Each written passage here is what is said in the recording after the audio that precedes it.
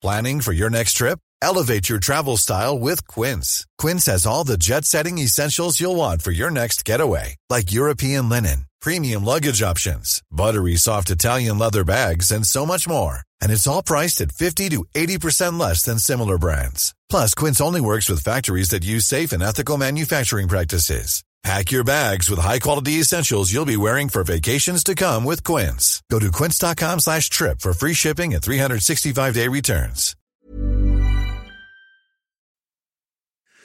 Hey Ned, hey David. Actually, you guys are kind of joined at the hip now, aren't you? So I'm going to start calling you Nedvid in true Brangelina fashion. Hey Nedvid, how you doing? Perry here, Perry ap Gwynedd, Peredur ap Gwynedd. Your composer, your work experience composer. I'm here in Paris. I'm working for S4C, Sianel Pedwar Cymru, the Welsh TV channel. We're in France for the final week of the Tour de France.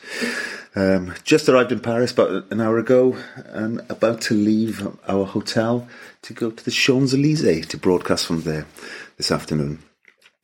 But we were in Le Bourne a couple of days ago. It was a bit of a funny story. I was at the finishing line doing a piece to camera when I heard a voice behind me saying, Perry, I love your music. And I was like, oh, cheers, mate, thank you. So and once I'd finished the piece to camera, I went out to chat to him. And his name's Graham, really nice chap. He'd been living in France for a couple of years. But some of your listeners might know that I'm in a band called Pendulum, and we've kind of been successful. So I was totally assumed he meant the Pendulum stuff. That's the music that he loves. But oh no, he loved the music because that I write for your podcasts. So I'm kind of famous for writing your podcast music.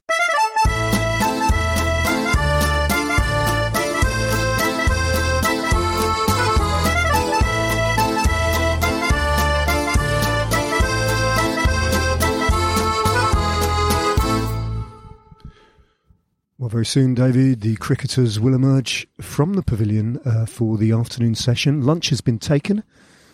It looks as though the bowling will continue from the White Horse end, right arm over the wickets, and could be an interesting sessions play.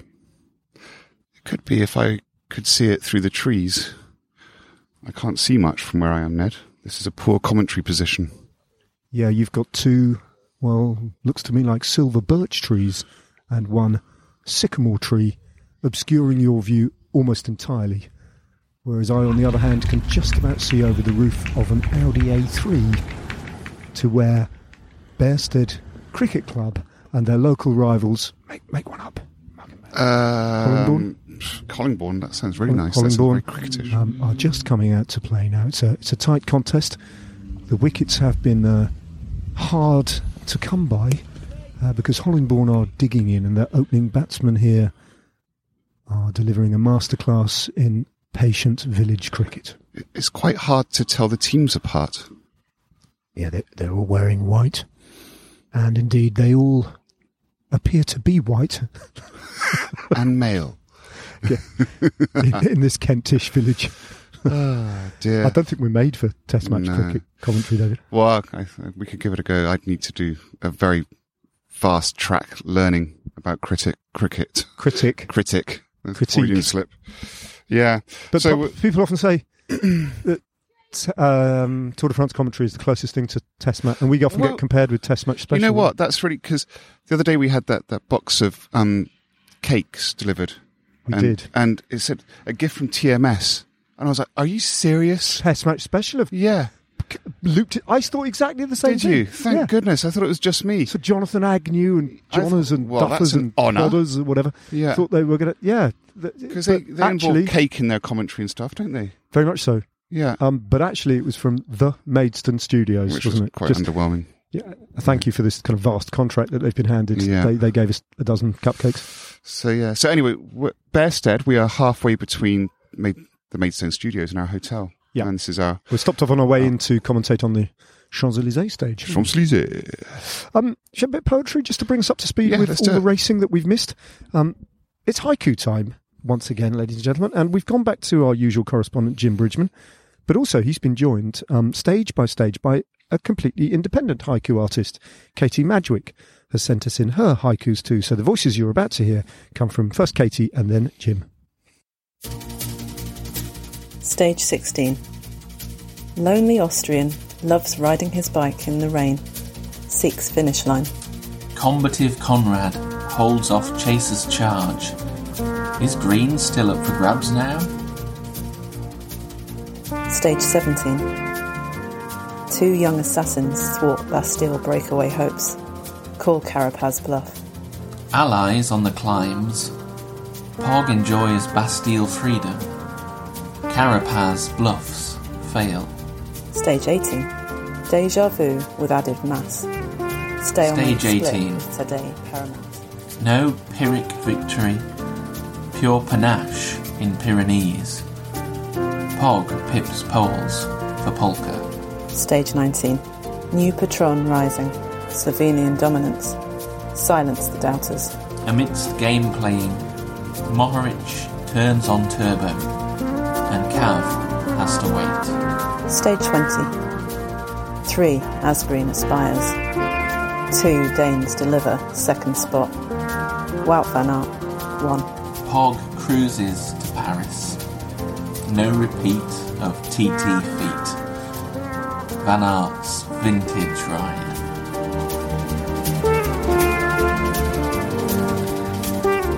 Yes, Wout van Aert winning the time trial and with his fantastic hair.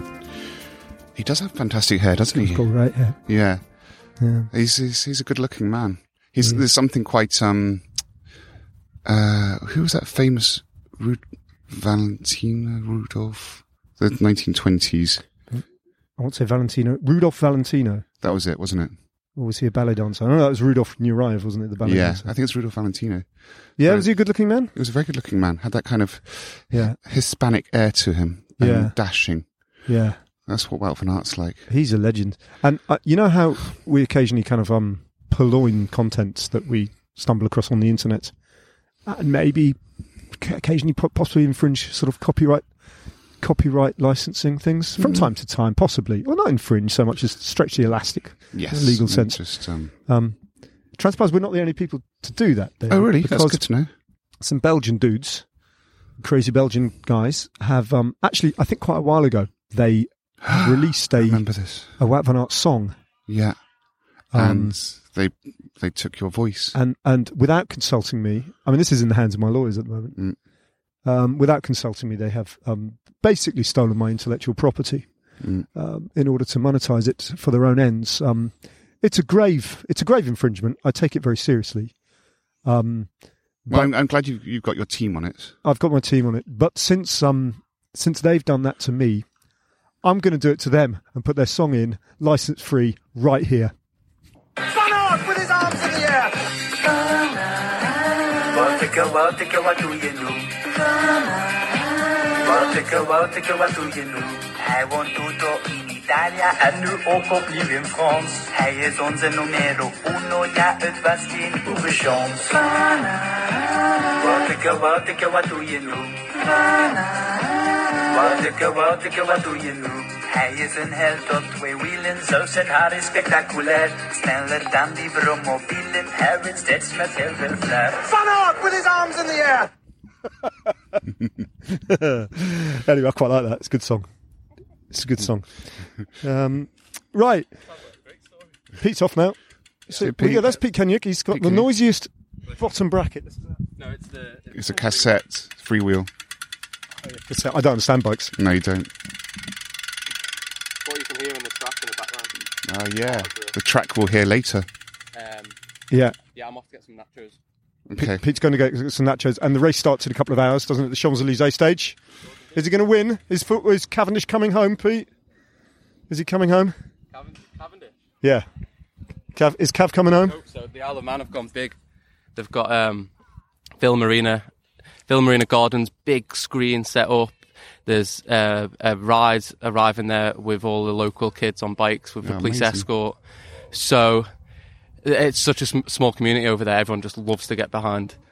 Well, I mean, it's massive anyway, isn't it, what he's doing? But, you know, when you come from a place like the Isle of Man and with what he's done in his career, it's going to be huge there, yeah. So hopefully we'll see some snippets of the local fans cheering him on. That'd be good. That'd be really good. Yeah. All right, catch you later, See Pete. that. See ya. We're going to hear from Pete a bit later, aren't we? We in this are, pod? yes. Yeah, an unknown facet of the Kenyat character. I know, a hidden treasure. We didn't realise, did we? No, I had no idea he was so into. Well, music production. you've spoiled it. Never mind. Okay, anyway. Yeah, We'll get to that. he's very musical. None of us realised that. So that comes a bit later in this quite packed podcast, actually, full of pre-recorded content. It is very packed, this podcast. Yeah, we've got a bit of dream analysis still to come. We have Dara O'Brien as well, an extended chat with him. And also, this contribution came from Steve Eagles, who just messaged me overnight with this rather wonderful rendition of an extract from Beowulf. Do you know what Beowulf is? Yeah, isn't it? Is it the Danish or Scandi? It's like a myth. But you were just mentioning before, reminded me it was the first ever, oldest bit of Anglo-Saxon English language. I think it's kind of it's recognised as being almost the oldest, well, certainly epic poem in the English language, and one of the oldest bits of kind of written Old English. And you're right, it's a Scandinavian myth of Beowulf, a Germanic heroic legend. And although it's not entirely clear, and it's a matter of some contention exactly when it dates from, the consensus is it dates right back to between 975 AD and 1025. So it's very, very old. Medieval. Yeah. And Beowulf is this great warrior hero king. Yeah. And I think Steve Eagles has picked out a really good little section here. It's only short, but it kind of references the heroic deeds of a certain Manxman, and obviously the Beowulf pack. Very good. The Lord endowed him, the wielder of wonder, with world's renown. Famed was this Beowulf, far flew the boast of him, son of man in the Manxian lands. So it becomes a youth to quit him well with his father's friends by fee and gift, that to aid him aged in after days, come warriors willing should war draw nigh, liegemen loyal, by lauded deeds shall an earl have honour in every clan.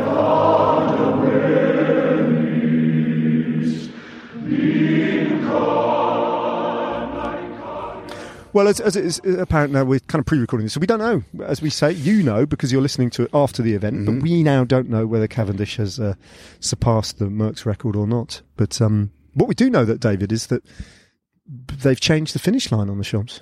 Yeah, that was news to me when I turned up here to sit next to you on this green to record this podcast. You told me that the finish line has been moved further up the Champs by, 600 metres, 200 metres? Well, it's, I think, a further 300 plus metres. That's a big difference. It's kind of doubling the distance from the Place de la Concorde to the finish line, where it's always been forever and a day. I mean, ever since I've been doing it, it's been there. That completely changes it, because normally going into that corner that's the winning move, that final little corner. Yeah. So, but I'm sure Mark will be able to adapt. Yeah, or not.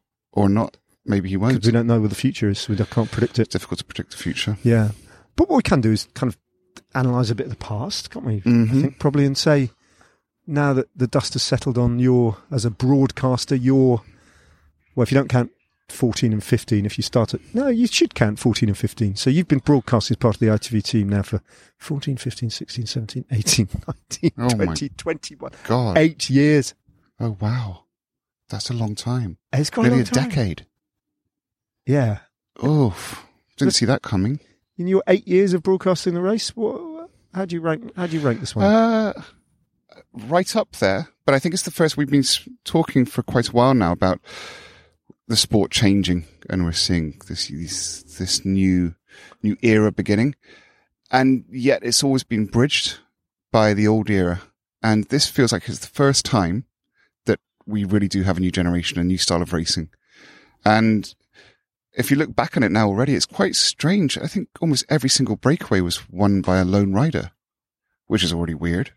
You got Tadej Pogačar, who's just Well, is that true? Yeah. Every stage that ended in the break, it was a solo victory. That's amazing. There wasn't a group that came to the line. There was never a sprint, at all, was there? No. Which is a bonkers. That's really weird. Yeah. It's really weird. I wonder whether that's just a statistical weirdness or whether there's actually something in it. Well, I think, it's strange because in the peloton, there's obviously Tadej Pogačar and Vingegaard appear to be head and shoulders above everybody else. Although, in fairness, Tadej Pogačar hasn't been able to make the same gaps that he could do in the first week. And I think he's paid the price for those huge moves, but tactically they were brilliant. Yep. And it's given him the buffer. Vingegaard's just kind of raised his level. Carapaz, great. But then there's the rest. Those three are really head and shoulders above everybody. And then when you get to breakaways, it just seems everyone's so matched. Yeah. But there's always one rider that just calls a bluff, but it's a strong one to move like 20, 30 Ks from the finish. And I guess that's what's weird at the moment. It's never been a leveler playing field, yet at the same time, you've got the outliers now. It's quite hard to explain. It's Can I float a theory? Go for it. I don't think it's the only factor, but it's maybe a slight contributing factor. Almost every single day in France, it's been windy. Yeah, true. Is that a thing? Do you think? Maybe Has that enabled certainly? I guess so. It's enabled Mohoric to get away. It enabled Pollitt. Yeah. So there's a two or three, but it has been incredibly windy on almost every single stage. Yeah, it has this kind of almost neutralised without itself. crosswinds blowing the race apart. It's been just windy.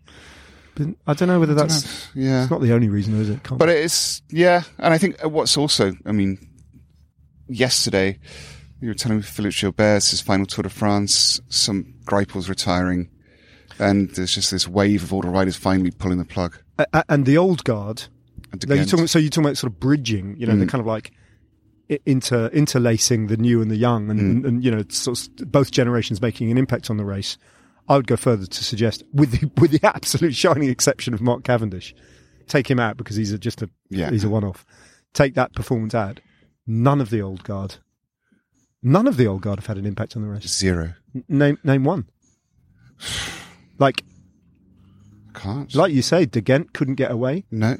Gilbert was just winding it down. Kwiatkowski, Geraint, Chris Froome. Chris Froome obviously has exceptional circumstances, but there was none of that. There were no glimmers of brilliance from that kind of old guard. Greg Van Avermaet, kind of there, not there. Yeah, I mean, it's been it's happened like that, and it has now happened, and it's kind of moved on now. The new kids are in class. Yeah, and they rule the roost. But that's also the thing; he really does run the roost. Tadej Pogačar. It's like he's with that yellow jersey. We discussed this a bit yesterday, I think, in commentary or perhaps afterwards, when we were just chatting.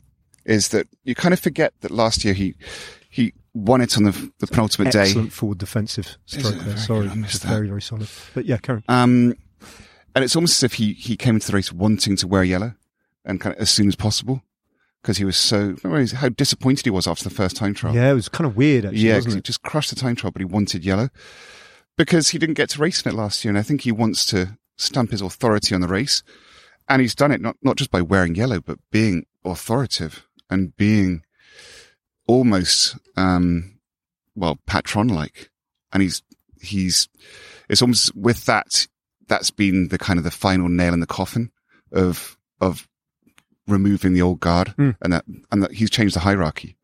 It's now, and we've seen him do it throughout the race in different ways, which has been interesting because there are not many yellow jersey or Grand Tour riders who take on that responsibility, and he's 22 and he's doing it, and it's almost like he's just saying, guys, it is a new era now. Yeah. Get out of your way. Everything you've done in the past doesn't matter anymore. It doesn't matter. Yeah. Yeah. Do you know what I find quite strange as well? This is now, so this complete changing of the generations means that, and COVID as well, and being distant from the races, I'm now commentating on riders I've never met. Yeah, that's true. I've never met, and I used to have some sort of a fleeting relationship with all the main riders at the Tour de France because I was in their face every day. I was a recognisable figure, and they were the superstars.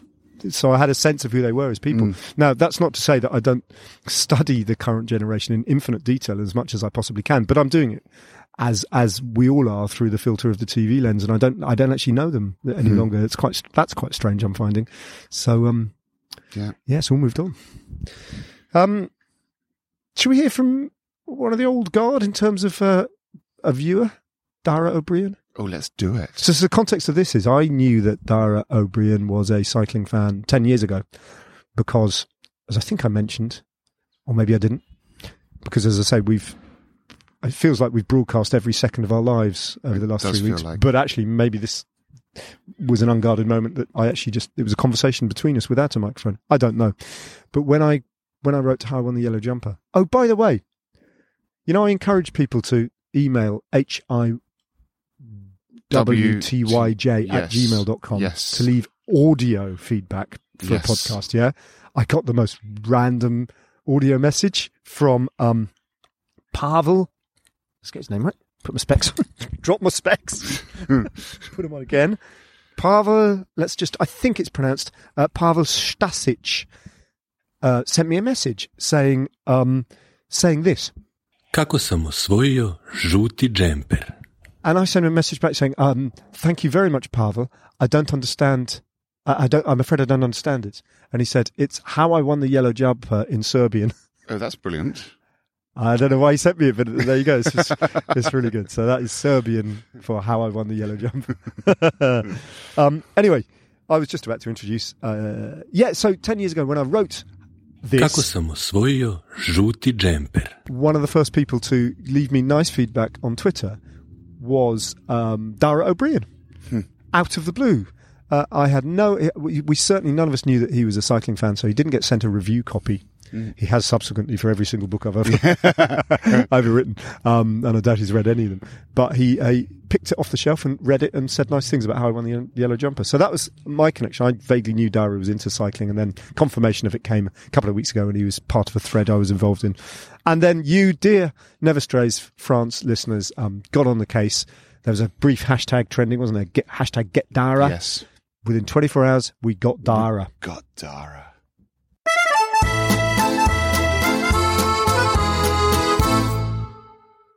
Dara, you're a gentleman for a start.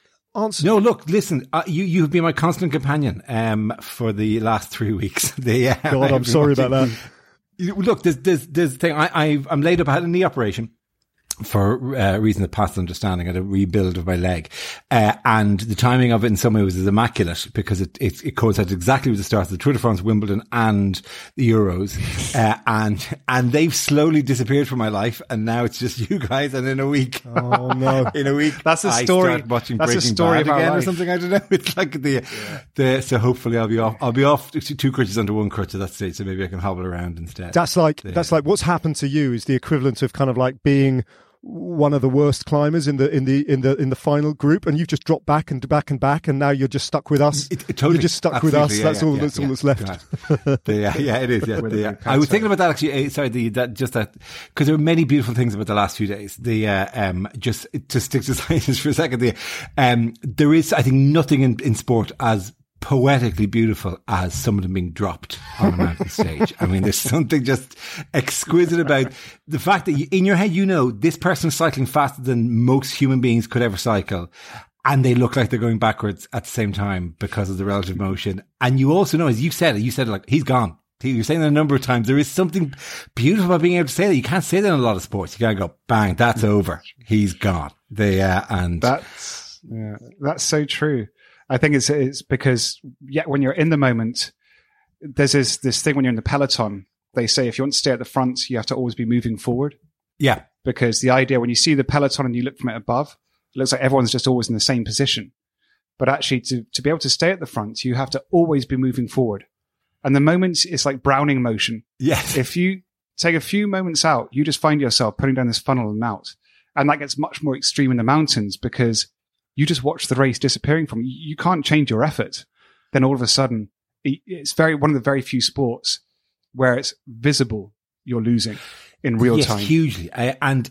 But when you're doing it, right, and I defer entirely to you in this, with respect that when you're doing this, do you feel yourself, is it like, I'm getting slower now? Do you feel yourself getting slower, or do you just go, no, I seem to be slowing. I don't seem to be doing any less here, but they seem to be. That's an interesting question, actually, because even in the post-race today with Pogacar, he said in the Tourmalet, he couldn't think of anything else apart from the effort he was doing. So we all look at the race and we think, oh, he's comfortable, he's easy, looks relaxed. But actually, even he, the strongest rider in the race, got to a point where he was zoning out and was only thinking about the wheel in front of him. And that's the thing with the Tour de France. When you're doing a ultra endurance event, which essentially it is, at very high speed, even the best in the world, and that's why they're the best in the world, they endure those patches. So you'll have patches where you think there's no way I can make it to the finish, or these guys are going too hard and I can't keep up. But the best in the world, the strongest, the ones who do it year in, year out in the biggest races, know that it won't last forever. Yeah. And they've got the fitness and the training. So you'll have moments where it's like, oh, it's going to be 10 or sometimes 40 minutes of hell, but then I'll get a break. And then I'll fuel. Because you're watching, people take off, say the penultimate mountain will take off, and you'll say, look, he's having a good day today. Can they accurately back themselves to go, right, I know I can get over this one and down and over the next one, that I have enough energy in the tank? How well can you estimate your own tank in that situation? Yeah, I guess not. Right. It's really difficult. And that's what makes it, the guys who are really good, they're good at fueling. They're good at, so just as I was explaining before, where it's getting really hard and you think I'm at my limit now and my tunnel's shrunk down. Yeah. I'm only looking at the wheel now. They still remember to fuel. They don't panic. They're doing everything right. And so the best guys, even though they question their ability to do mountain after mountain, they're being hyper rational through that emotional experience, and they're fueling and they're preparing. And they've got a positive internal monologue that tells them they can do it. And so it's actually really interesting because I've never really thought about it like that. They're an elite few who manage to stay hyper rational when everything tells them to go fight or flight. Yes. And they're the best guys, and women as well in women's cycling as well. We used to say they're able to suffer longer. I don't think it's got anything to do with suffering. It's just they're able to be rational when it gets really hard. Yeah, I mean, because it's a sport that offers you a lot of time to think, I'd imagine. That in a way that if you're playing football or basketball or something like that, you're reacting to situations all the time, and you probably don't as much go, oh God, we're really under the cosh here. Or ideally you're not thinking about things as much.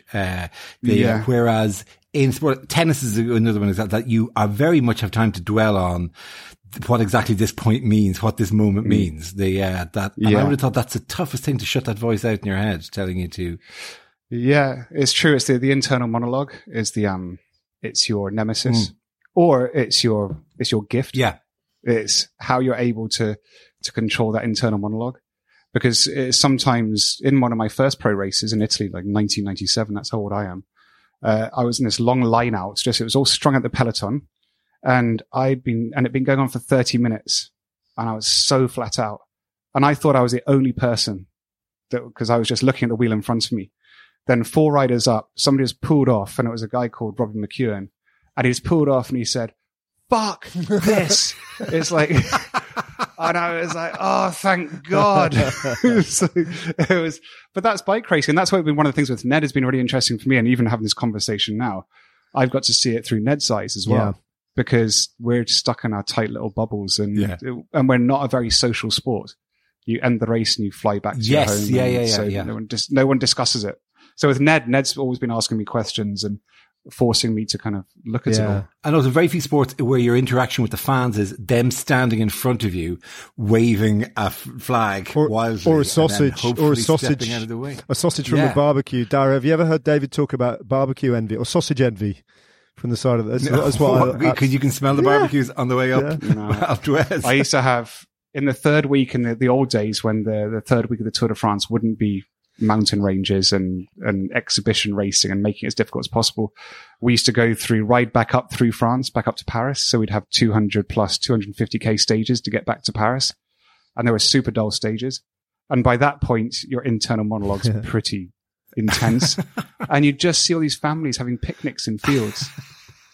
And all you could think of, all I want to do now is have a picnic in a field. And I always promised myself that one day, with my children and my family at the Tour de France, we'll go and have a picnic in a field and watch it go by, so I can relive that idea that I had. That was what got me through it, imagining that it's possible not to be in this bike race and sit in the field and have a picnic. Hey, so yeah, that's what it's Dara, we've been down here. So you've injured your leg. I might have to ask you how you did, because you told me just before we started recording. It's quite amusing. I mean, it sounds incredibly painful and very serious, but also there's a hint of do you know what? There's an element of bathos to it. Look, sorry, I have an old knee injury. Going back from when I was a teenager, a bit of bone in my thigh bone never got the blood it needed, and so it dried up. I think osteochondritis dissecans. It's literally the bit of bone in question is. Oh no, you're not going to show it to us, are you? I can rattle it around, but it's in a jar. In the sense that they give you the stuff back if they can. So this came out years ago, and I check it every 10 years or so and to see how it's looking. But it means there's a hole in my femur, and so it used to that area of my knees to get really inflamed, and then it would every so often have a bad injury. And last year I was on a inflatable assault course on one of these artificial lakes off the M4, and bounced off a thing that I shouldn't have bounced off. My weight went through it. So that's the gist of it. But to repair it, and this is the line I even have on stage. The guy said, "Yeah, you have a hole in your thigh bone," and I said, "What are we going to do?" He said, "Well, we're going to break your calf bone." Yeah. And the line I was as a warning, like as a, what's exactly the medical rationale? It's a nice knee you've got here. It'd be same if somebody were to come along and smash it up for you. So basically I had a knee operation which they cut into the tibia, and then bent it out 10 degrees. Do you know what? So the lower part of my leg is 10 degrees, I think, off where it was. Wow. Less bowed or whatever than it was. So, and he could see it. The doctor went, "Oh, I can totally see the difference." And I, who've been living with these legs for 49 years now, went, "I can see no difference at all. All I can see is the massive scar you've left me with, along my knee." I've been, later basically, I've been elevated. Watching that, but don't get me wrong, I would watch. Yeah, I would absolutely watch an entire stage of the tour at the best of times. Ask you, because I know you're a football fan as well. You follow all the sports really, and having a dodgy leg is probably, as you said, a really good excuse to follow them. So we're down, as I said, in Maidstone Studios, and right next door to us, Dara, the ITV football team have had their massive set. Right. Oh, and they've right. just started dismantling it because football's literally going home, right? Yes. and Blankety, actually, going away. Blankety Blank is coming in next, in these studios. So, that's quite exciting. But while the ITV football team was still here, we'd occasionally meet Roy Keane, right? So he'd get out of the car, because we've been playing, did you play it in Ireland as well? Like, I think it's called handball or downball or something in the... Well, there's handball down is the thing in an alleyway. And exactly that. You bat it against a wall with your hand. Exactly that. Yeah. So we've got David and I and Pete Kenny got quite obsessed with that. I've done my back in now, so I can't play it because I'm old. But we were busily playing handball one day, or downball, whatever you want to call it. And Roy Keane pulled up in his Range Rover, got out, praised us to the hilt for playing the game, warned us that we might pick up an injury because, in his words, you're not the youngest anymore. But then I had a little bit of a chat with him the following morning over breakfast, and Dara, he said, because he then asked me how the Tour de France was going, and I said, I looked at him kind of gobsmacked with my jaw hanging open, as if or care, And he said, absolutely I care. He said, you can't be of my generation and growing up in Ireland without being invested in it because of Roach and Kelly and the rest. Roach and Kelly. There was we all fell in love with the tour in the mid-80s. So it was even amusing to us in Ireland when Britain suddenly discovered cycling in 2011 or 2012, that moment where, because we all had that with Roach in 87, and then Kelly basically dotted his way through the 80s as well for all that. So we were huge. In fact, we'd Kimmage as well, Kimmage and Early. Yeah. So we had the four of them on the tour at that stage. And then that golden year. Where Roach won everything. So it was, so we totally got into it, and I have this residual faith. I mean, I can name Irish comedians who you should have on this, there's a guy called David O'Doherty, who's a great comedian, who has 13 bikes in his house, obsessively collects, old, racing bikes from that era, so it sort of became a big deal. And then, so I saw the tour go past my house in, I'm trying to remember what year it was. I think it would have been the 90s. It rolled out in Ireland. And you're saying about, there must have been lovely to have a picnic. The thing goes past fast. I don't know if I've ever had the pleasure of being just a spectator. It is a terrible spectator sport. Because it's just, we all line up going, this is amazing. And then, thump, and they were gone. Like at 60 miles an hour, just past us. And we were on a downward slope in the town I was in. And it was like, oh, wait, well, there we go. And then the cars went past and that was it. So, that's amazing. So I haven't really thought about it like that because, as you said, because of this new wave of British cycling began a decade ago. Yeah. And we forget that there's a whole generation of children that will influence kind of probably for quite a long time, even if they don't get into it. Because that was the 1980s. So you were a teenager, early teenager. Yeah. So, and yet even at that age, it's then been this kind of, and this going back to what you were saying about the race going by, it becomes a cultural phenomenon. Yeah. Because it's not necessarily the race. So most of the people that go to watch the race in France, and this is the big difference between the Anglo-Saxon viewing experience of it flying by. In France, it's a day off if it's coming near. Right, okay. And it's a sort of a local public holiday. David, not even that. ASO have done their own market research and they have literally discovered that a small but significant majority, if you like, of people who go to the side of the roads to watch the Tour de France are there for the publicity caravan. And when it has passed through, they go back indoors. It's something completely other. It really is. This is a question I have for you, Dara, because I think it's a cult sport in many ways. I guess even though it was hugely popular in the 80s and it's quite iconic, and yet it attracts a certain type of person. And we were very surprised when we found out you were into cycling because we don't expect people. We just don't expect people to like it. Alexi Sale as well, passionately. That is actually, look, it's one of those sort of a random drop in the, I had somebody butterfly said, go in the chat and chat to him because you're also into this other hobby that this guy said, you're also into astrophotography and so am I. Could you make some sort of comment so we can join that Venn diagram of really obscure things that people like? It does. It is. Yeah. I mean, I know the people who don't see it. I know that there's a lot of people who just don't see, who get basically the gist of you're cycling faster than somebody else, but don't see the layers of it, don't see the team operation, don't see all that sort of stuff, like whatever. It just seems to be, I think my wife glances over my shoulder every so often and it's just people cycling. I don't get why this is a thing. And I'm going, no, but you don't understand. They're at the front now and they weren't earlier. But it is, I think I had a very good, that summer I was 14, 15, but admittedly, Ireland has a problem in terms of sport that we are a tiny country with too many sports, and most of energy, mine in particular, goes to these domestic sports, hurling and Gaelic football, that never kind of break out. For example, there was an argument on Twitter today the other day going, Croatia is the same population of Ireland, and yet why don't we produce the same number of top quality footballers? And they said, well, they don't have a good hurling team for the reason. Or rugby for that matter. So we seem to take on really too much stuff. But also we have that weird thing that every so often a sport will hit, whether it's Olympian will appear or we get the random genetic freak of stuff, something happening, and then we'll all double down on that in a huge way. And I'm never sure, and it's an interesting thing, to what extent that brings another generation through, or when you measure that, what the effect of that was in 10 years later or 15 years later, does this always, because it doesn't seem to always lead to, there are not a lot of British tennis players now post Andy Murray. There aren't a lot of, there wasn't another great cycling generation after that one in the 80s in Ireland, like whatever, although loads of people went out on bikes and they yelled, so I'm never sure how much that actually shifts things, shifts the dial on people's activity. I mean, it certainly caused me to strip a bike of all mudguards and everything and try to turn it into a racing bike in the absence of having the money to buy a lighter bike.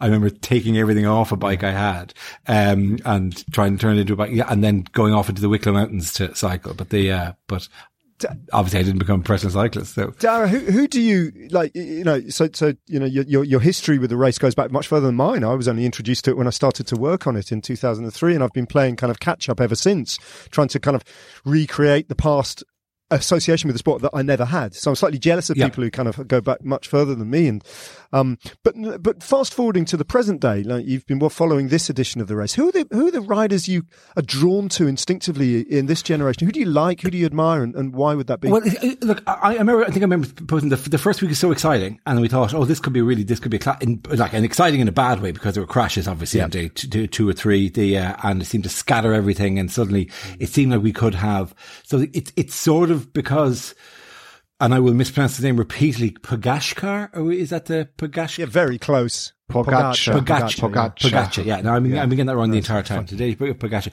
is so much better. It's sort of taken some of the fun out of the thing. I'm liking Alaphilippe a lot. Who isn't? Yeah, I mean, we all love Alaphilippe. I'm known for probably expect what I've never fully got together is how you measure the most combative rider. What's the algorithm for that? Is that you know what they did? So they did before. So on the day, it's quite the discretions of the commissaire. Right. I think that they have a committee that does it. But I think Ned will probably know this. The person who gets it in Paris, I'm not sure if this is still the rules, the rider who spent the most time in front of the peloton. Okay, that makes sense. Okay, in breakaways. Yeah. But I'm not sure if that is that still the case. I think it's all a jury, David, and it's a really complicated jury because they've managed to monetize it somehow. So there's kind of like online polls, and if you phone a certain number, you can vote and all this sort of thing. So it's rather cheap. It's rather cheap and commercial. See, Dara, I don't even know.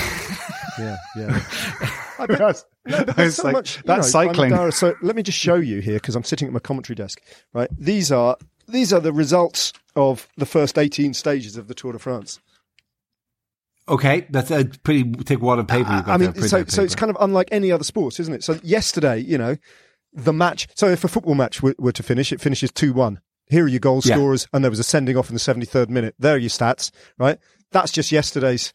That's yesterday's stage. It's a book, and it all matters because there might be some tiny little detail that at first seems to be of deep irrelevance that will suddenly explain an odd tactic by a minor team that at first seems incomprehensible, and then you'll spend 5 or 10 minutes going, why did that happen?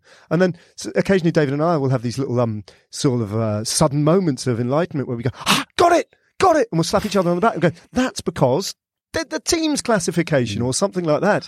Right, okay. But it might matter for that individual rider or for that team, but in the grand scheme of things, nobody cares. And yet it can change the dynamic of the race, Right, okay. Because there was a moment, the internal etiquette also has always intrigued me, the hierarchies, I mean, particularly, I suppose if you're watching it during the era of, Armstrong when he ran the place, Eno when they ran the place, when they were that kind of thing. But there was a moment, a tiny moment at Thunder Ones years ago. This is when Roach is still cycling, where Roach cycled up to some young cyclist who had been allowed to go forward because it went through his town. Yep. So he was allowed belt forward and then cycle through the town and take the glory for it. And then Roach cycled up to him and said, no, you've had your 5 minutes. Now fuck off back to the peloton. And he had to go back into the peloton again. So little things like that it has its own hierarchy. I was very impressed by Merckx's quote after Cavendish. And that is a fantastic story in itself, Cavendish, and just the technical brains of that. But the Merckx quote saying, well, I won them this way, and this way, like whatever. And you're going, Jesus, lads. It's a bit like, it's like, let it go. Yeah. And let it go, Eddie. Eno still gets angry about people selling replica yellow jerseys, going that no one should be allowed to wear the yellow jersey except people who've actually won the yellow jersey. And that is to be still the badger about that, like to be still that dogmatic about that stuff. But Dara, that's the interesting thing because they're the characters. That's why they won so much. Of course. It meant so much to them. And we're seeing it happening with Pogačar. Hog is cut from the same cloth. Hog. Oh, is because he? He's a 22-year-old kid, but he won the Tour de France last year. He goes into every race to win, and he's always done that with a certain gentillesse and talent. But at the first time we're seeing at this Tour de France, he's not taking any crap. And he's even to Ineos Grenadiers, who have been a dominant team in their former guise as Team Sky for a decade. It's almost like he's got a vendetta against them. I think he's embarrassing them at the moment. Yeah, they really have. It hasn't been a great tour now, and they're briefly at the front today for a while, or they were pushing it. But there's been, but what's their focus? Even I don't know. I don't think they know. I don't think they know. Yeah. I don't know. But there's a transition. There's a transition period. I think they've had a decade at the top. It's very hard to go longer than a decade in anything. Okay, fine. Well, that's a bit like, they say about football management as well, like whatever. At some point it moves on. And then you're left being Jose Mourinho playing really, making triangles and squares. Darren, just when you're remembering that Merckx quote about Cavendish, do you know what that reminded me of? I started off in telly, sports telly, about 20 something years ago. And the first show I worked on was Soccer Saturday with Jeff Stelling. And back in the day where George Best was one of our pundits, sitting in the story and George was asked on that show about David Beckham, who was in his pomp or just coming into his best years at that time. And Best took a long pause and then said, well, and I can't remember the exact quote, but it was something like, he doesn't score enough goals, he can't beat a man, he can't tackle, and he's got no pace, but apart from that, he's great, And that was Merckx putting away Cavendish, basically, because... Yeah. Look, we think all young comics are terrible. We think esteem only rises upwards in age; it never goes down. It is very, But and Keano, for example, is a great. Roy Keane is a great one for maintaining that level of. How dare they do selfies? Yeah. All they've won is a European Championships or whatever. Just that dogged, this is the only way it can be. That was an interesting, just like to cross-reference this, when we were talking to Alexei Sayle, he said one of the things he loved about pro cycling and professional cycling was the fact that he could relate slightly to it, the kind of the working class battle up, right? Kind of make it up and then disappear. He said it felt very much like what it's being like for him in the world of being a comedian. Right. It's no one sees the kind of the battle through and where you come from. And he's got a certain resentment to modern comedians, just what you're saying. He's also that would be me, by the way. Alexei's also got a burning resentment from the fact that he can't make podcasting pay. Look, which I think we can all share. That is a trick that no one has quite worked out, that one. I'm not waiting for the check here. Thank God for that. Yeah. Well, there is, for example, you don't see the first 120 kilometers of the stage, whatever. I suppose there is that obvious metaphor for it. Yeah. And that for up until embarrassingly recently, I didn't know it was a rolling start because you never see. Then again, as a kid, I didn't knew the football matches tipped off after a goal in the centre circle until I went and played a football match because the highlights would never show. Why would you show that? it would just, the goal. It just happened. It just happened, and then the play had resumed. It's so like that actually, do we all go back to each other's side? I didn't know that. It's so weird. Really, I remember the first football match that my dad took me to. I was about 12, and he was a Chelsea fan. I went to Stamford Bridge. And my first and abiding impression was I watched the match and I couldn't believe what it was like to watch with no commentary. It just, how does this work? There's no commentator. Well, if you're in the stadium in Mexico City in 1970 when Brazil played Italy, it wasn't a surprise that Carlos Alberto ran in from the side to score that fourth goal. It's when you're watching it on television, the ball gets laid into nothing, and then suddenly he appears stage left and thumps the ball into the corner like whatever. But obviously, when you're there, you can see the runs being made and stuff like that. Again, first time I got a season ticket at Arsenal, it was about 15 years ago now. It was like that, where it went from small screen to, right, now I can see what a defensive midfielder is doing, it's grand. That wider view of the whole thing. Yeah. Do you know, sometimes you do. Wenger was a secret Tour de France fan on the sly and would from time to time be seen riding his bike around Richmond Park. Really? And Arsene, I used to work in Football Diary for years and years and years. Arsene was a manager who I interviewed, week in, week out, really, on the Champions League beat and all that sort of thing. And he's incredibly professional, never cozied up to any journalists, never used our first names, even though he knew us all very well, because he kept a professional and neutral distance to us all.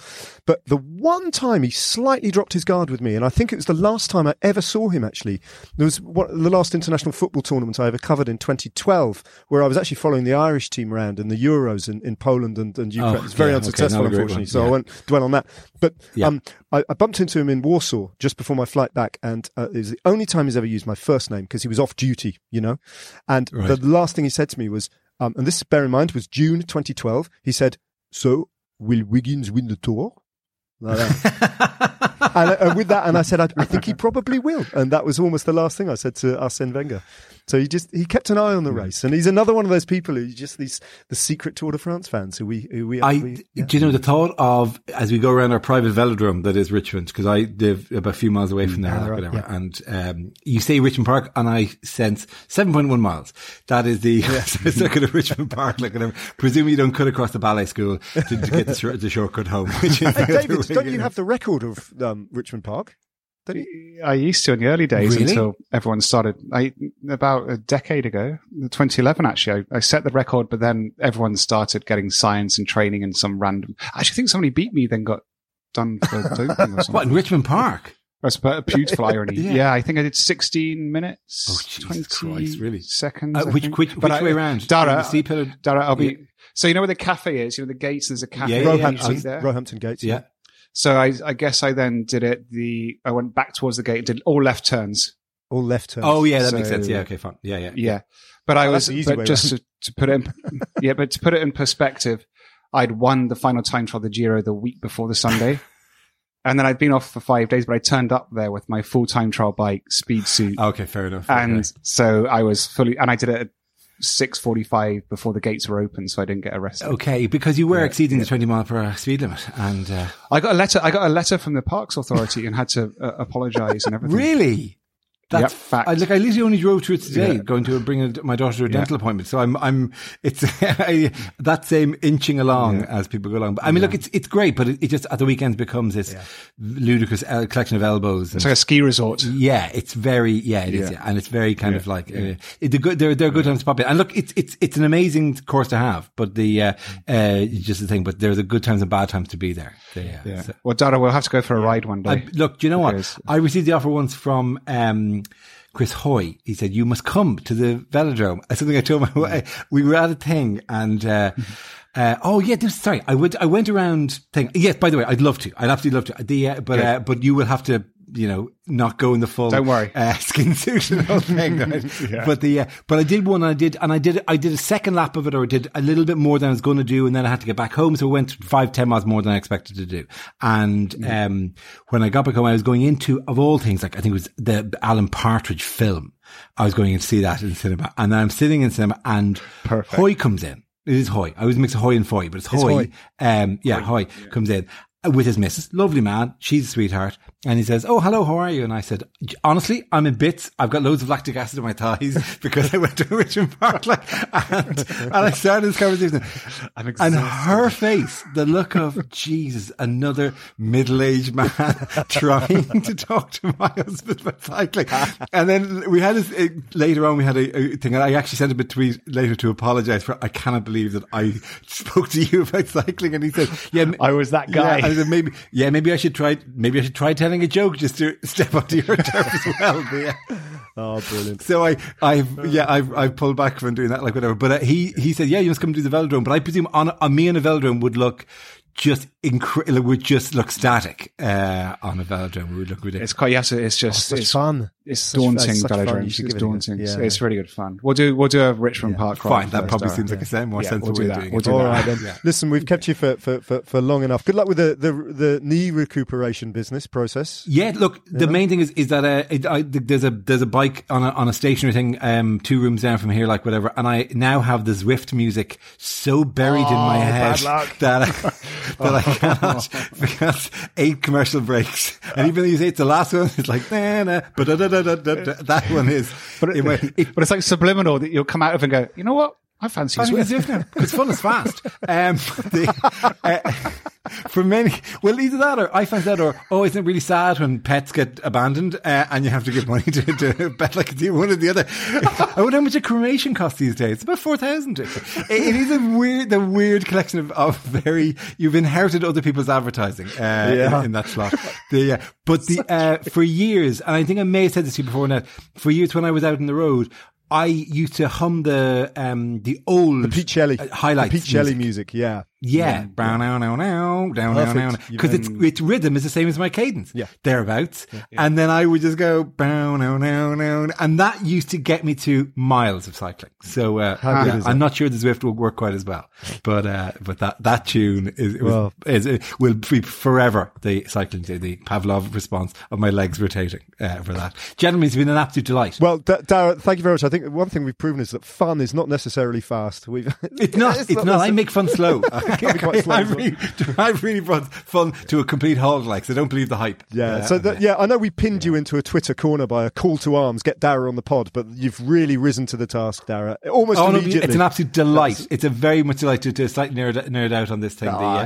And look, as we speak, there's only a couple of days after. Tomorrow is it fairly flat tomorrow? Cavendish History Day, isn't it? Cavendish History Day. Cav one. We think it's a Cav one. Break the record. Yikes. And then obviously, the time trial's what it is, whatever, and then Champs-Élysées. So that's incredible.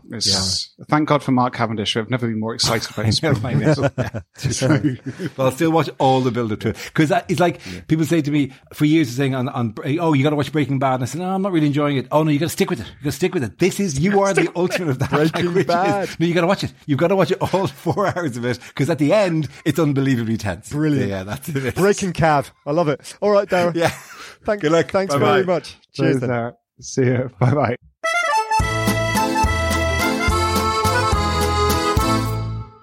What a nice man, David. Oh, it was just amazing. It's kind of, you kind of forget with comedians, of that caliber, just their conversational skill. I know. It's just amazing. And him in particular. Although the weird thing was, he's such a super schlug. He's super schlug. He just wanted to talk to you. It turned into a David Miller interview. It did almost. Darragh interviews David. I really enjoyed it. It was good fun. It was, So another one of these, but this is what we've spoken about as well, and especially with the ITV kind of show, it's got a real it's got a big following because it's got probably, so he's got good figures for the amount of people who watch it. Yeah, really good ratings. Yeah, really good ratings, but it's a really interesting group of people that watch it. I don't know whether this is true, but the sense I get from feedback that you guys give me year in, year out, which is lovely, by the way, get such supportive messages. But I get a sense that, unlike almost any other sport I can think of, lots of women watch the men's Tour de France. Yeah, it's true. And enjoy it, and then knowledgeable and engaged, and big fans of the sport. And I think that's great. I think it's fantastic. Yeah. So who knows who else is going to come out the proverbial woodwork and end up on Never Strays far in the future. Well, Gary Kemp's got a new album out. Let's get Gary on. Get Gary on. That'd be good, wouldn't it? I love Gary. He's great. So get Gary, is that the next? Get Gary. Hashtag get Gary? Oh, we should definitely get Gary. Okay, we can manage that, I'm sure. Looks like Hollingbourne are digging in here. They're beginning to cut loose, actually. It's been quite expressive, that batsman who's now facing the he's got fast bowler from the White Horse. Swagger, hasn't he? Yeah.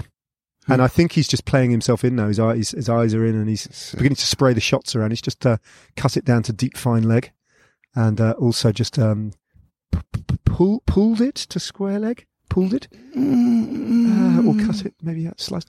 Just see this delivery now, right arm over the wicket, and now he was beaten there, wasn't he? Just that was of a line and of a length that delivery, and it's that's over now, and. Just a little warning shot at the end of that over. The bowler is clearly riled. Just don't know his name, that's all. Or indeed, which team is batting, and I don't even know which other team is playing. And I don't actually know if that's Bearsted CC or not. Really? That's some Test match special gold there, Ned. Yeah. Dream analysis. Oh, this is very good. So you remember the dream, which was all about me... Going looking for my pink mink. Pink mink jumper. Yeah. Right, where you'd left a cable and you were sort of blaming me for having worn the pink mink jumper the day before, and I kind of denied it. Anyway, me and Pete rushed off to see if we could locate the jumper and the cable, and couldn't find it. And this was all right, hard up against being on air, and I just got back before it was too late, yeah? That was the essence of the dream. But we'd both forgotten what the dream was. So when we recorded the last podcast, we didn't even pretend. We actually couldn't hear the dream. Hang on. He's gone. He's gone, David. It was leg before wicket, and from where I'm sitting, commentating, it looked absolutely stone cold out to me. That was no way that wasn't going to go straight through to middle stump and take the bails off. So, well, that's a bit of a blow for probably Hollingbourne Cricket Club. They were just beginning to hit their straps there, and now they're going to have to rebuild the next partnership. Dream analysis. So, in the end, it was now a gentleman called either Francis Martin or Martin Francis.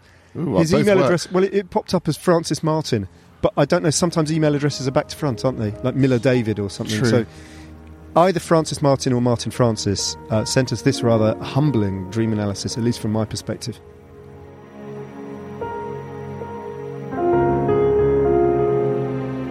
I think the pinkness and minkness of this evidently quite fashionable jumper, combined with the fact that it belongs to David, who is accusing Ned of having purloined it, and Ned, despite thinking he hasn't, feels that it's possible that he might have done. He's not quite sure, and he still feels guilty about it.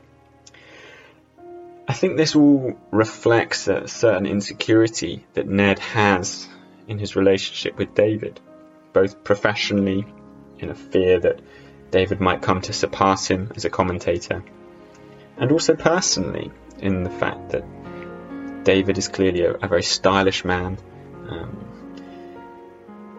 And when we look at Pete's role in the dream, I think this becomes even clearer. Pete, though he seems to be so helpful, so ebullient, he easily catches up with Ned as he runs down the hill. And yes, he's cooperative and helpful, but Ned can't escape the knowledge that he is physically superior to him. And this perhaps reflects a certain degree of insecurity Ned has in the fact that every day he's competing with these two men. He's playing down ball with them, he's racing them home on his bicycle, and yet he knows at heart that he can't compete with them. They're both younger than him, they're both former professional athletes. If they wanted to beat him in a bike race home, they could. And this ultimately prevents Ned from fully connecting with his two colleagues.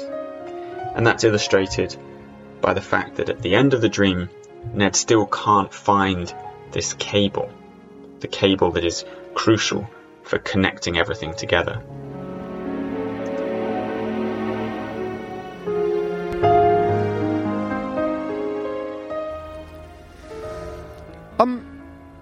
I don't know if I can fully go on board along with that, really. I thought it was, I mean, I did think it was a very good analysis. I mean, I'm sure you did. It seems strange that you're going backwards now, Ned. I mean, now I think the fatigue's kicking in because you're doing a great job of this Tour de France. Oh, thanks very much. But even that I'm finding slightly undermining. It's like a soft-handed compliment. That's just your fundamental insecurity. But the very fact that you feel you have to say you're doing a great job in this. You're doing a great job, Ned. What? Okay, thanks. But he has tapped into this nerve about your commentary abilities. That's the continuing thing. It's not just imposter syndrome. It's the fact that I might be being replaced. Anyway, I don't want to have any more dreams for a while.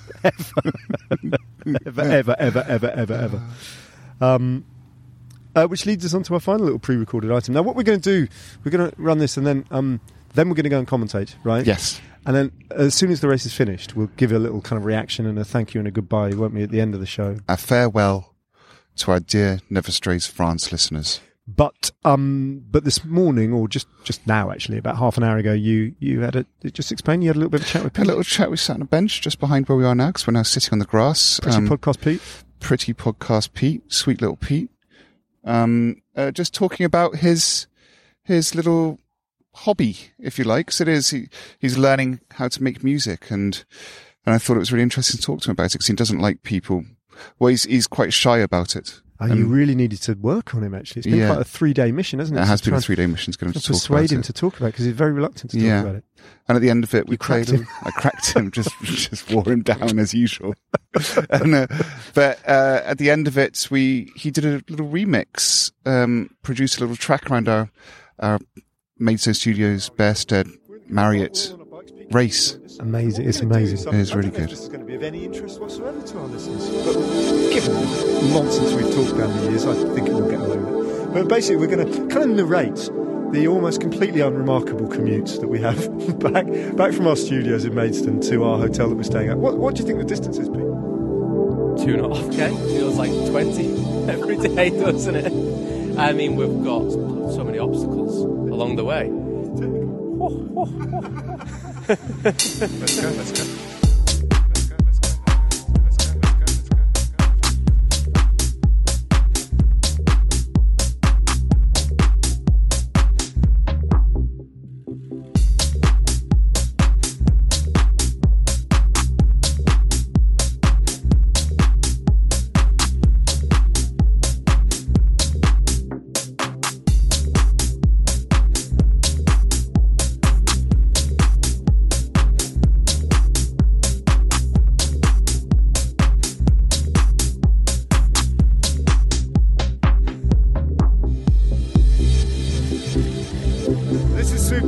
Obstacle. We're not out of the car park yet. We're approaching some automatic gates, and they've opened.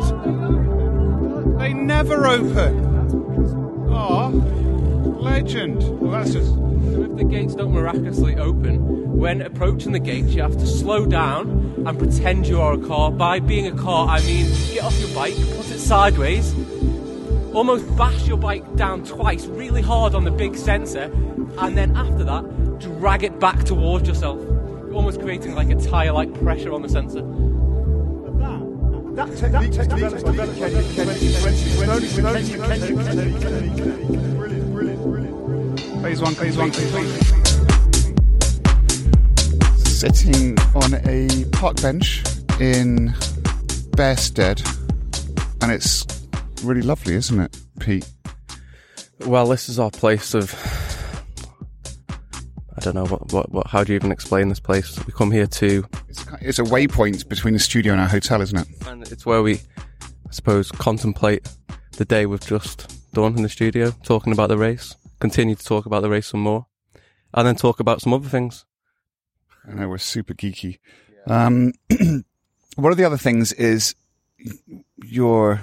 I guess it's not really secret because you DJ'd at the Harrogate Zwift event, and that was the first time I heard you play, and I was like, geez, Pete's really good. But then you don't just do that, you produce music as well, don't you? Yeah, so I wouldn't say it's a secret in terms of DJing. I mean, it's been on my Instagram before. Just love it. Love since I was, I'd probably say 13, when I first got a set of turntables, vinyl turntables, and a mixer, all quite cheap. And anyone who's ever DJ'd on cheap turntables before will know it's almost impossible to beat match just because of the quality of the turntable doesn't keep it going at the same beats per minute, basically. So that was a challenge. I was like, I can't do this. Why? And then I got some CD decks, which were then a lot easier in terms of they read the beats per minute and you had it on the screen. So you still had to beat match, but there's a lot more help, to put it in a simple way, you know. Yeah, with vinyls, you have to really listen for it, and you've got the tempo on the side, but you kind of just, it's all by ear and trying to figure out through trial and error a little bit. And then, yeah, the production came, well, it started when I was like, okay, I love this type of music. I want to be able to produce it. And then also, it's changed now where big DJs used to get gigs just by being DJs, where now you have to produce a hit track basically in order to get a gig. So I was 21, and for my 21st birthday off my mum and dad, I got a MIDI keyboard and Logic Pro, it's called. And I opened my laptop up, had this keyboard that I had no idea how to play or do anything with, opened my laptop up, downloaded the software, and I was like, oh my God. It was like trying to figure out how to put a spaceship on the moon, you know? And I was still cycling at the time. I just didn't have the brain capacity or kind of, I don't know, commitment, dedication to learn it. And what is it with music that kind of that means so much to you? What part does it play in your life? All types of music. I mean, it's not just house music, which is what I'm trying to produce at the minute. I guess it's a form of escapism at the highest. You know, you hear that all the time, but it really is for me. It's a place I kind of go to where I don't think about anything else. You know, my worries are gone, whether it's, you know, family concerns or professional concerns, cycling, even, just day-to-day life. It just doesn't matter for those 2 to 3 hours where I'm kind of trying to learn how to produce music. And it got to a point where I was kind of getting annoyed that I couldn't do it. So then my New Year's resolution this year was, okay, I'm going to figure this out and learn the software. And I'd say progressively got better. I've probably done 2 to 3 hours every night since then. So it's funny with Lauren actually at home, because we get the kids, we have our dinner, put the kids to bed, and then it's around 7:30 and she goes, "See you then." Because we've been together so long, it's just all routine and it's fine. Then we go upstairs and maybe watch a documentary or a series we're into on Netflix, and then go to bed, and it's fine. But you know, if it was the start of the relationship, it'd be like absolutely no chance. Like, where are you going? You know, so it's quite a funny ongoing joke that me and Lauren have at the minute as well. And is anybody teaching you, or are you doing it all on your own? Yeah. So the difference between now and when I was 21 is the amount of tutorials that are just free on YouTube. But there's so many out there. It's hard to get your head around, and they all teach you in a different way. I've done a few through lockdown. There was masterclasses that DJs and professional producers themselves were putting on, where it was basically a Zoom session of them explaining breaking down exactly how they made a track, which was great help. So I did one of them, and then it's just a constant evolving learning process. And then also you've got the main thing is learning the software inside out. And then after you've done that, then, because you can be as creative as you want, but if you can't use the software, then you can't produce house music, basically. Then once you learn the software, then you're like, okay, these guys really are creative. You know, it's a lot more than just understanding how the production software works. And then you can make, you know, it's quite easy to go and make a 8-bar, 16-bar drum loop on Ableton. But then it's like, okay, the complication, the creativity side comes from, okay, where'd you go then? And with it, because we've spoken about this, because I've heard some of it, and it is really good. And yet, you like keeping it private, which is... I'm talking about the evolution of kind of where I'm at with learning how to produce. You constantly, through that process, start to understand and hear music differently. So you go from just hearing a track and you just hear music to you've kind of taken apart, oh, that bass line's nice, or those hats don't really work with the drums or whatever. And so for me, I'm at that phase now where I feel like my production level is okay, but I understand where it needs to be. And that's where I'm kind of, you know, for me, I don't really want to stop putting stuff out there when I know it needs to be a lot better in order to stop putting it on SoundCloud and stuff like that. So you got the music, and then tell us a bit about Surpass. Oh, yeah, Surpass, yeah. Well, Surpass is, I'd say, an ongoing project for 2 years, probably 2 years now. It's just taken so long to get the branding right that we want, and a lot more, for me anyway, goes into a company before launching it. Yeah, we want it to be, you know, exactly right, so that's why it's taken so long. And also, coaching's going to be a big side of it, but we want it to be a lot more broader than coaching. So it's almost ready for launch. And also from the coaching side, I didn't want to do the typical, you know, ex-pro retires and then tries to make money off the back of coaching. I felt I wanted to learn and understand what it was to be a coach before just doing that, you know. And because the company wants to be a lot more than coaching, that's also why it's taken so long. So I've been coaching a couple of guys now for about a year, almost a year. Luke Lamperty being one of them, who's recently won the US Crit Champs, and he's only 18 as well. So, and he won a stage in Belgium. I can't can't remember what the race is called now. But yeah, he's a massive talent, and a couple of young guys at home as well who are doing really well. So, and I've just got so much back from it and learnt so much about what maybe I would have liked as a rider. The biggest part being the understanding and the education of why you're doing the training. Because so often when I was a pro, I set this training and I just couldn't get my head around it, and it made it really hard to buy into and motivate yourself to the efforts. For example, we talked about it's kind of for training now. It seems to be everyone's doing this zone-free training for 2 to 3 hours in zone-free, and it's like banging your head against a brick wall, isn't it? But if you're given the information as a rider and understand the reason why it's so important, then you just clock in, do it, and then clock off, and it's done, and you buy into it, motivate yourself. Where if you just set it within half an hour, it's just, it's so easy to crack without knowing what the effect it's having on your body. So yeah, we're finally there with the branding. We want to run events as well, and also a big part of it is we want to give back to the community and run camps and school holidays for kids on the Isle of Man. There's so much in place at the minute with football and athletics, and I think there's a big, especially with how big cycling is on the Isle of Man as well, and what Mark Cavendish is doing at Tour de France. I want, when the kids go on half term, to have an option of going on a training school or camp for however long it may be. So when do you think it's going to launch? It should launch. We're basically waiting on kit now and to get all the content shot. So hopefully August. My sister's played a massive role in it. She previously worked for Ineos for 2 years, and she's the brains behind the business.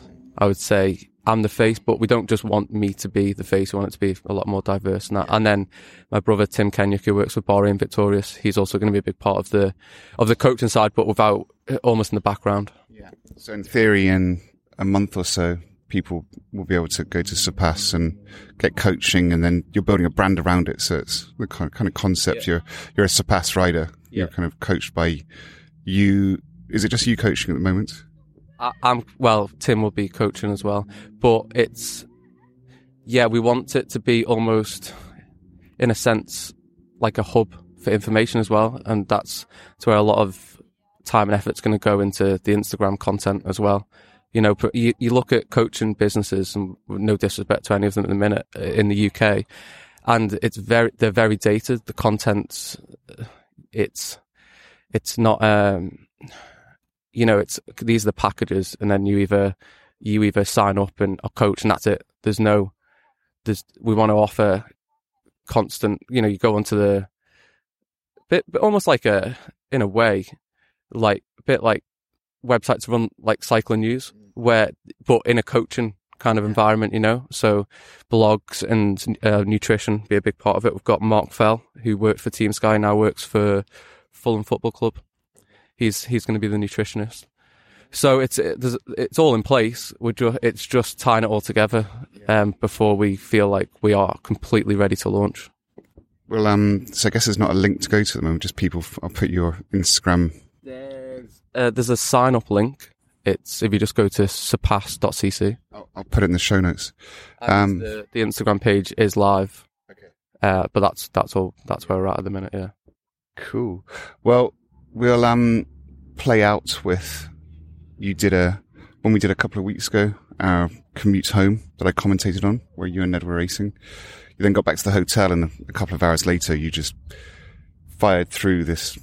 Because I obviously sent you guys the file of the commentary, and then you just mixed it all up and made something that was pretty amazing. Yeah, it was quite. When you mentioned the idea of doing it, I was maybe not. And then we had a few spare hours, so I just went up to the room. I was like, this could be quite fun, actually. No pressure to make a track that you necessarily are into or like, but just let's see what happens with it. And yeah, I had obviously what you could call the vocal, which is a lot of your commentary and just joking around with leaving the studio. I stuck a kind of a nice evolving pad behind it, and then some drums and a bass line, and then the breakdown is obviously the second part of the ride, which works really well for the next drop. So it's quite a basic track, but I feel like it helps tell a story.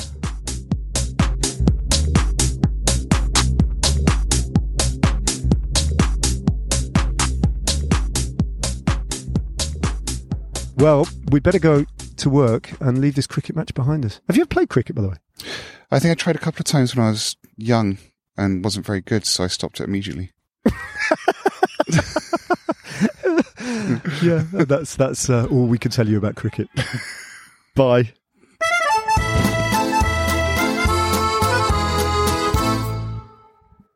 Tour de France is done, Ned. Do you know, the weather in Maidstone has just been the mirror image of France the whole way around, by and large, hasn't it? Yeah, it's been crazy, actually. It's absolutely sweltering here in the back of the truck. Baking. You've got a pair of very fetching denim shorts Thanks, that you bought from the House of Fraser. And I'm very rather envious because I've got long denim jeans on. And some rather teenage socks as well. Don't care anymore. Third week. So Mark didn't do it. No, it was no, but Van Aert did. I mean, he was amazing. Oh, he's good, isn't he? Mountain stage, time trial, bunch sprint. Eno Merckx territory, isn't it? Oh, it's full on. Except, of course, they went on to win the Tour de France 10 times between them. But, you can't. I mean, I haven't heard a Mark Cavendish interview yet, but honestly, I know he banged his handlebars when he came over the line, but you'd take that, wouldn't you? Green jersey, 4 stages? Oh, exactly. I mean, it's not bad, is it? It's not bad. Yeah. Could he have done anything different in the Grand? No, I think just it's the first time they maybe got the lead out wrong. Moku could have been there, and sort of they just got lost his wheel somewhere on the Rue de Rivoli. It was got a bit chaotic, didn't it? And it was just. But then, as I said, Turnison let out Wout van Aert perfectly. Yeah. So it was just. Would be interesting to know what happened because he was on Moku's wheel. No, he lost Moku's wheel going into the tunnel. Came out on Moku's wheel again. Ran Joan of Arc and onto the Rue de Rivoli. And next time we saw him, he'd lost it, and he was picking. Then from that moment, he's picking Van Aert's wheel. So something. I don't think that was the plan. I think that was. No. Cavendish doing what he had to do, really. Yeah.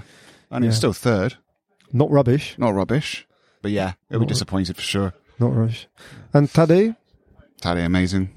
Amazing. Just amazing. 3 jerseys. Yeah. Looking very happy. Yeah.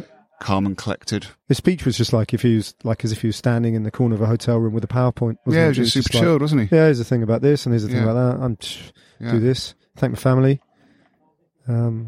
All that sort of thing. So, yeah. So, that's it. Anyway, so where do we go from here? I just want to say something. Can I say something about the Roadbook? Yes.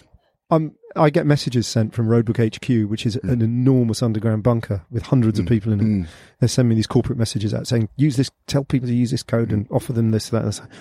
I just want to say, we make a joke about Melinda Apples and the fact that this costs us and all this sort of thing. But one of the things that, from my perspective at least, it really incentivizes us to carry on is the support that we've got from a lot of you guys, who I know a lot of you buy the Roadbook, lots of you don't buy it, but it really helps us kind of.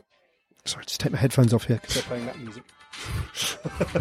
It really incentivizes us to carry on doing it because if you sign up to the Roadbook Society, it's just a way of us very occasionally sending special offers your way, which is entirely up to you whether or not you take up, but every email address. So if you're doing this listening to your computer or fiddling around on your phone, just go to the Roadbook, right now, if you can, go to our roadbook.co.uk, find the society, stick your email address in there, because that means we'll carry on doing this for the foreseeable, right? And you probably feel similarly about chapter 3, Engagement, right? Engagement, and it's be there. Click in the show notes and it'll take you through, because we did a special offer for Never Strays France listeners. Yeah. And that, go to click in the show notes and it'll take you there. But yeah, it's the same because it's communication. It's communication. Yep. And we're launching all our chapter 3 Garmin apparel this week as well. So go and check that out. Big week for you. I know, it's a big week.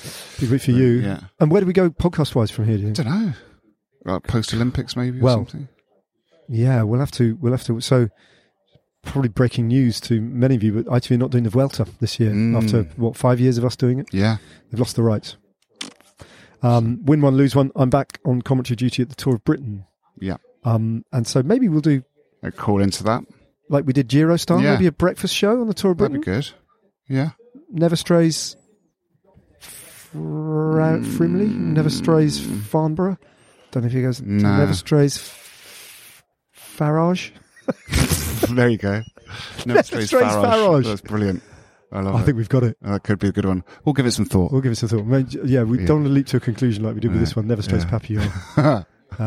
This has been a bumper edition length one. We might go quiet for a few days, but we'll be back. We'll be back.